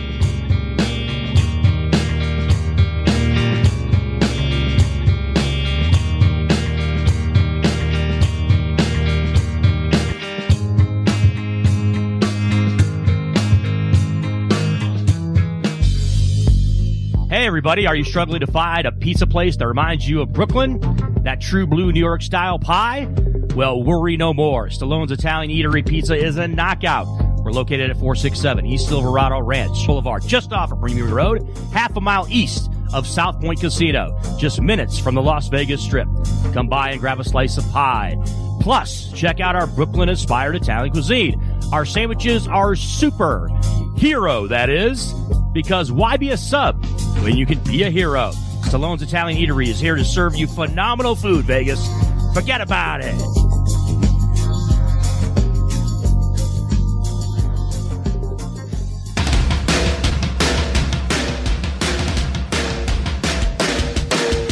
Hey everybody, it's Brian Shapiro from Pushing the Limits here. I want to tell you guys about my good friends at the Postal Annex. They have a notary signing agent on-site daily, no appointment needed, and they offer a full scale of printing services from shipping labels to documents, business cards, banners, photos, and business signage. They're your passport service headquarters. They offer passport photos, and they can renew your adult passports. If you're traveling in a hurry, they can get those passports to you within 7 days or less. Mailbox rentals with a physical street address, and they also receive your packages from Amazon, UPS, FedEx, USPS, and more. Here's the best part. If you're a Pushing the Limits listener, they have an introductory rate of only $39 for a 3-month service. You can't beat it. Give them a call. 702-873-8005. Check them out at 6130 West Flamingo Road. It's the Postal Annex. Tell them I sent you. Buying or selling a home is a huge life event that requires guidance from an expert in the industry and community. My name is Blake Wynn. You may recognize my name as my grandfather was the best governor the state of Nevada has ever had. Growing up in Las Vegas, I've come to know this community intricately. Now, I am raising a family here as well. So I understand all the issues impacting our home and quality of life. As the top realtor for the #1 real estate team at Keller Williams, you can have confidence in my experience, knowledge, and track record. When it comes to buying, selling, or investing in real estate, choose a name you can trust and someone who understands the community you call home. Call Blake Wynn today and experience the difference of a trusted expert. 702-540-3311. Big Dogs Brewing Company, open 24/7, is an award-winning brewery, a full-service catering business, and a fun, smoke-free brew pub restaurant with a full-service bar, including over 35 craft beers on tap, 35 multi-denomination slot machines, the best gaming promotion, and a lively, dog-friendly outdoor patio. Big Dogs Brewing Company, 4543 North Rancho at Gray. Find out more at BigDogsBrews.com. Steiner's, the Nevada style pub, invites you to play the best tavern, keno, and video poker in Vegas. Promos are how we roll to make the most of your gaming dollars here with us. Come play our proud partner gaming promotion, Fly Aviators Fly, and receive daily free play, bonuses, and more. With a chance to win awesome brand of prizes and big money for all the jackpots each week. It's not only great gaming that Steiner's Pub has, it's the 24 awesome rotating draft beers and Vegas' best appetizers to match. So join us in supporting your Las Vegas Aviators, Golden Knights, Lights, Aces, and the Raiders as we make history in Vegas. Steiner's, the Nevada style pub at 8410 West Cheyenne, 1750 North Buffalo, and Las Vegas Boulevard at Windmill. Steiner's, I love this place.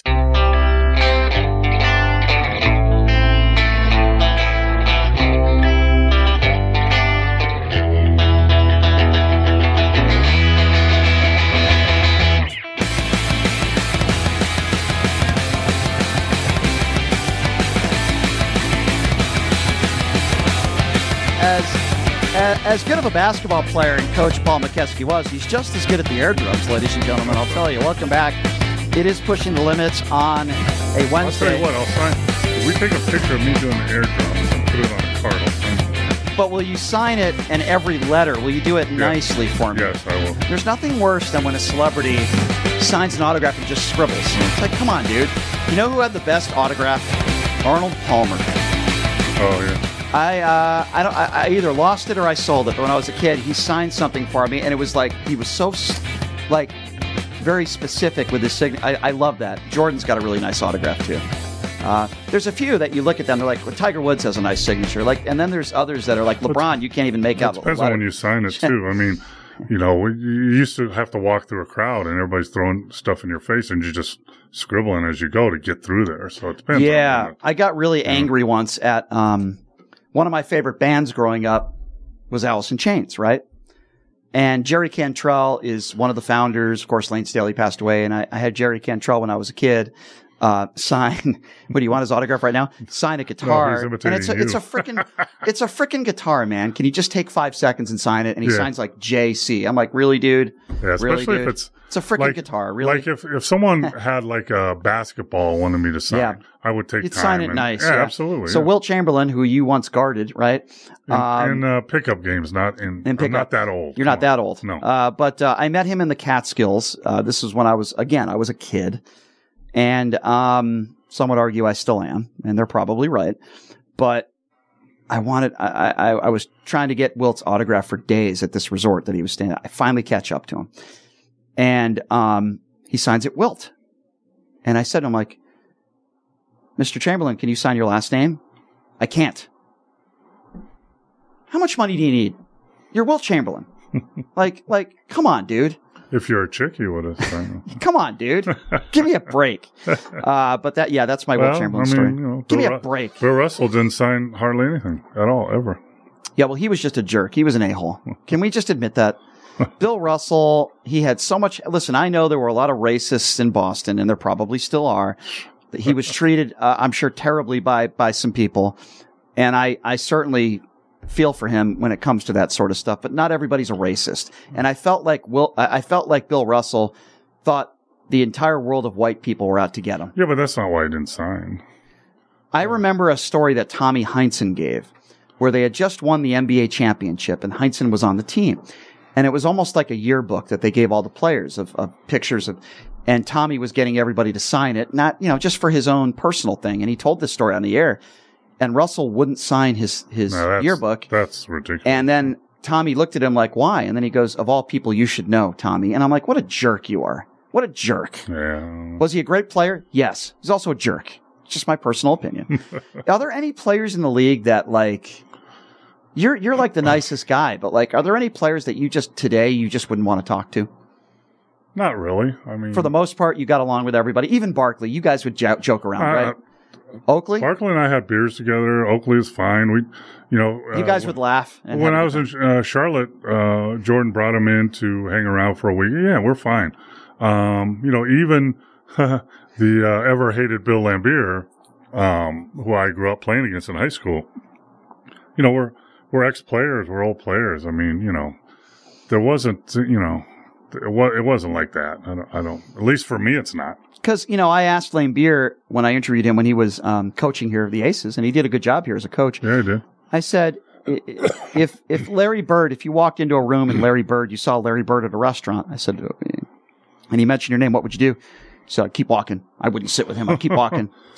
I said, if Larry Bird was at your dinner table, what would you say? I'd go to another table. Like, he just has vile hatred towards Larry Bird. Well, that's, but at some point, right, you got to grow the hell up. Exactly. I mean, we're all men now. I mean, we're older men now. I mean, Danny Ainge and Bill Lambier had a lot of battles, but I remember I saw them at T-Mobile Arena several years back, and they were joking and having a good time, and I took a picture. I'm like, isn't it nice to see these guys talking and getting along, You're right. Life is short, right? Yeah. But there's still a lot of guys out there. Like, there's a lot of people that don't want to, Isaiah Thomas better than anybody. You played with him.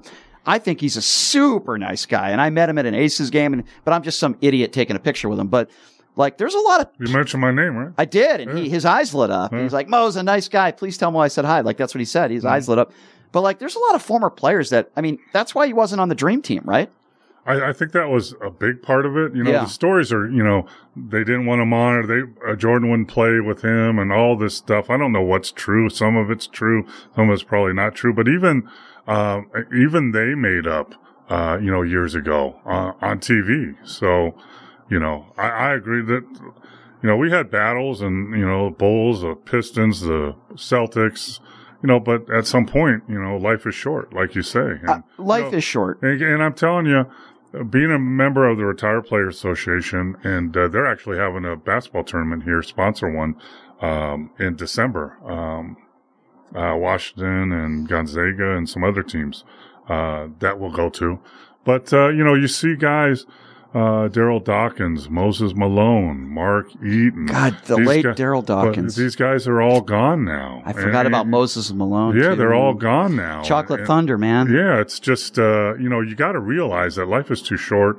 And, all these great players, friends of mine, that aren't around anymore. And when you're like the Retired Players Association has an event here every summer for the Summer League, and you get to see old teammates and old guys, you tell old stories and be around, and that's valuable. That's important. I agree. And you said it best. It's time to grow up. Yeah. Stop it with I've always thought that the trash talk and all that stuff should stay on the floor. Yeah. Doesn't mean that in the middle of the season, you might despise some people, but when it's all said and done and you retire, come on, man. Shoot. Grow up. Barkley punched me and we had it out and whatever. I think like 2 months later, we went out and had dinner. Can I ask you, what is that like and how does that happen? Like, you get into a physical fight on the floor. We've all seen the videos of it. How does it come to 2 months later? Who initiates that where you guys go out and have dinner together? I think it was Mike Kaminsky, who was on his team in Philly. Yeah. And is a good friend of mine. And, I think he said, hey, let's go out, after the game. I think it was in Philly. And I go, sure. He goes, by the way, Charles is going to be there. I'm like, I don't care. That's fine. And then we start talking and laughing and, long story short, and TNT did a whole thing and Shaq, got my side of it and why'd you do that? And the bottom line is, and people don't even know this, that I started that whole thing. I gave a kind of a cheap elbow before that whole thing happened that nobody even saw. But, it was like whatever. And back then, even friends, Mike Kaminsky and I would go at it on the court, like physically. Right. And then after the game, we go out and grab a bite. So when you have dinner with Charles Barkley, and I would imagine this is probably the first time you get to talk with him off the court after that altercation, do you guys say anything to each other and talk about it and joke about it? What did you guys say to each other? I'm curious. He's like, I forgot what he said, like something. I said, yeah, but you didn't even get me that good. I was off balance. And he starts laughing, and then that's it, I think that's great. And that seems to be who you are and who Charles is. Charles seems to be a pretty decent guy, good-hearted guy, great tipper, takes care of people. Yeah. He's a character. He's a personality. He was a great player. He's a Hall of Fame player. Guy was a bulldozer, man. When you see, and here's a comparison, like Zion play now. Yeah. Barkley was a better Zion. Oh, I absolutely agree with that. So that's how good he is. I absolutely agree with that. I'm still not sold on Zion. Me neither. He's a freak athlete, but I'm not sold on him. People forget how good Charles Barkley Karl Malone, John Stockton. I can keep going. These are Hall of These Famers. guys are great Malone players. was one of the best post players to ever play the game. Akeem Olajuwon. Oh. Did anybody have any better post moves than him? No. I mean, that guy was a magician with his post moves and his footwork. Did he have the best footwork of all time in the post? I mean, it's unbelievable. I put Kevin McHale up there. Oh, McHale was unbelievable. His footwork was really I would say him and Olajuwon, as far as I agree, the footwork of those two guys. And McHale wasn't always the best athlete, right? No. But his footwork and his movement on the court. And underrated defensive player too. Yeah, I mean, people ask me all the time who is the hardest person to guard. You know, they think it's Kareem, and like, don't get me wrong, Kareem's hard to guard, man. He's skyhook, forget about it. But I knew that's what he wanted, so I tried to push him the other way. So I had a strategy. Moses Malone and Kevin McHale weren't as skilled as Kareem, but they were great footwork, very relentless and unpredictable. They would do stuff that you were like, you would see it like throw it over their shoulder, spin around, go get the rebound, put it back, like stuff that you wouldn't expect. So they were the hardest to guard. I can certainly picture that, but you being a big man in the NBA, especially during that era, man, you guarded some unbelievable players. Yeah, I was thinking the other day of who I played with and against. You know, you're talking about Dr. J. I played against Pete Maravich, Moses, Parrish, McHale, Barkley, Kareem, Magic, Michael Jordan, Akeem, all these guys I played against. You know, I was thinking about that the other day, thinking about all these people that in 12 years as an NBA player, I actually played against or with. And speaking of Jordan, I was looking at one of the fights you got into, and I don't even remember who it was. It was Oakley. But was it? I remember Jordan was holding you back. He was holding me back. Michael Jordan was holding you back. That's really funny. I want to get that picture and blow that one up. Michael Jordan holding you back. I think I showed you. I have a picture. What used to be in my office, probably in my garage now. I'm at the free throw line. It's a great picture of me shooting a free throw, right? Mm-hmm. And it's right under the basket. But behind me, Jordan is standing with his back to me, like in the backcourt.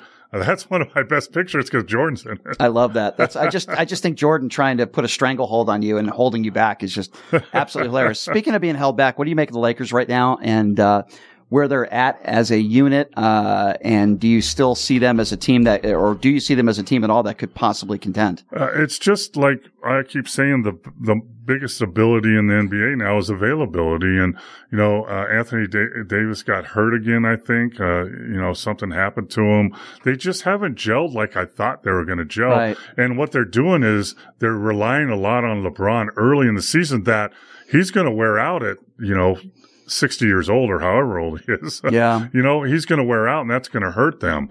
The team that's most surprising to me is the Dallas Mavericks. I mean, I think, they're second in the West. Kyrie and Luka are playing well together and they have a good, nucleus around them. We'll see how long that lasts. Yeah. That's how I feel. Boston and Milwaukee in the East. But I think, there's a lot of teams that can come forward and win this. And availability, like a great game tonight. I think Denver is playing the Golden State Warriors, except Jamal Murray's out and Draymond's out. So two of their best players are out. So it's availability. Bigger loss, in my opinion, and you could tell me, bigger loss to Denver. Yeah. Draymond's a big part of the team, but, he's not really an offensive guy. He's a defensive guy and a rebounder. He does the intangibles. And Murray does everything. Here's what happens. Like Draymond isn't playing. That means Chris Paul probably plays more. Right. And that's probably a good thing. Yeah. But Jamal with the Joker, almost unstoppable. And now half of it's out. Can you repeat after me? The Boston Celtics are the best team in the East. The Milwaukee Bucks are the best team in the East. He can't say it. He can't do it. He can't find it within himself. I'm telling you what, what would be awesome is to have them in the East Finals. That would bring back memories of Game 7. Can't that happen in this tournament? Because it's 4 teams, right? Sure. 2 teams from the East, 2 teams from the West. So we could actually see a preview. Which would be phenomenal. And listen, they're playing for $1 million. They're going to be playing hard. Yeah, right? And I just found out, I didn't know the head coach gets $500,000 That's a lot of money. Yeah, it is to whoever, right? They're going to be playing hard. Yeah. They're going to want to win, right? I don't think they're going to be partying it up in Vegas unless you're James Harden, but Philadelphia ain't going to be, that ain't going to be happening. And I know he was traded, but, it's just one of those things where I think guys are going to be playing hard. It's a great thing that the NBA is doing. Yeah, we talked about how UNLV is kind of on the hot seat about what they do this year. Mm-hmm. How about the Clippers? Mm-hmm. So they spent all this money. Yeah. They had all these players. Now they get James Harden. Yep. If they don't make it to the West Finals this year, how many players and coaches do you think can be out of there next year? That bomber who's a billionaire, but at some point you're like, I spent all this money for nothing. That they're on the hot seat. The Clippers are on the hot seat. Oh, no question about that. And Kawhi, for God's sakes, can you play more than 40 games? I've had enough. Give me a break. I love Paul George, and the way he came back from that leg injury is pretty impressive. But their center is better than you think too. Yeah, but I think as a whole, I think we all can know that the Joker is the GOAT. I mean, that guy just does everything out there. He's still the GOAT, in my opinion. Let's look at this like Giannis, right? Mm-hmm. Who's been MVP, right? Now, and I've said this before publicly. Giannis is the MVP in the NBA that has the most holes in his game than any MVP ever. Because let's see, between Giannis and Joker, who's a better 3-point shooter?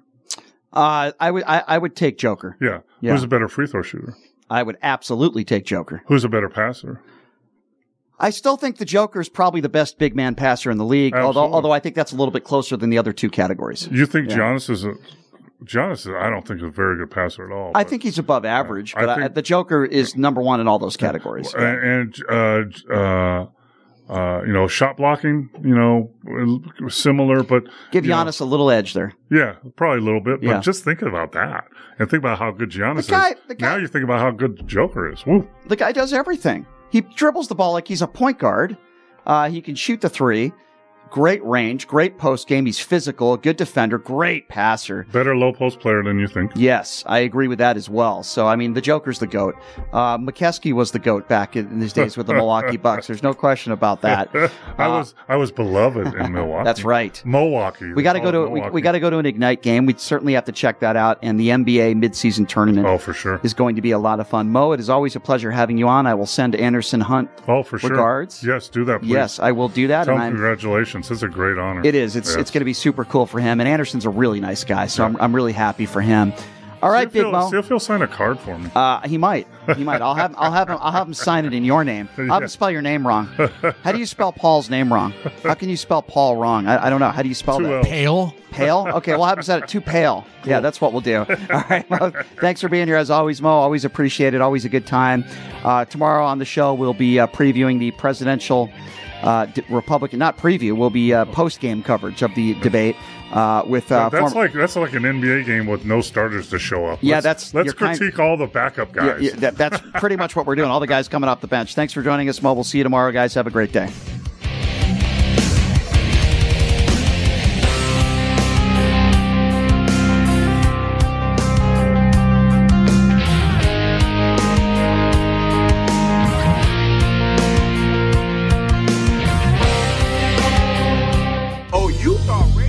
Hey everybody, are you struggling to find a pizza place that reminds you of Brooklyn? That true blue New York style pie? Well, worry no more. Stallone's Italian Eatery Pizza is a knockout. We're located at 467 East Silverado Ranch Boulevard, just off of Premium Road, half a mile east of South Point Casino, just minutes from the Las Vegas Strip. Come by and grab a slice of pie. Plus, check out our Brooklyn-inspired Italian cuisine. Our sandwiches are super. Hero, that is. Because why be a sub when you can be a hero? Stallone's Italian Eatery is here to serve you phenomenal food, Vegas. Forget about it.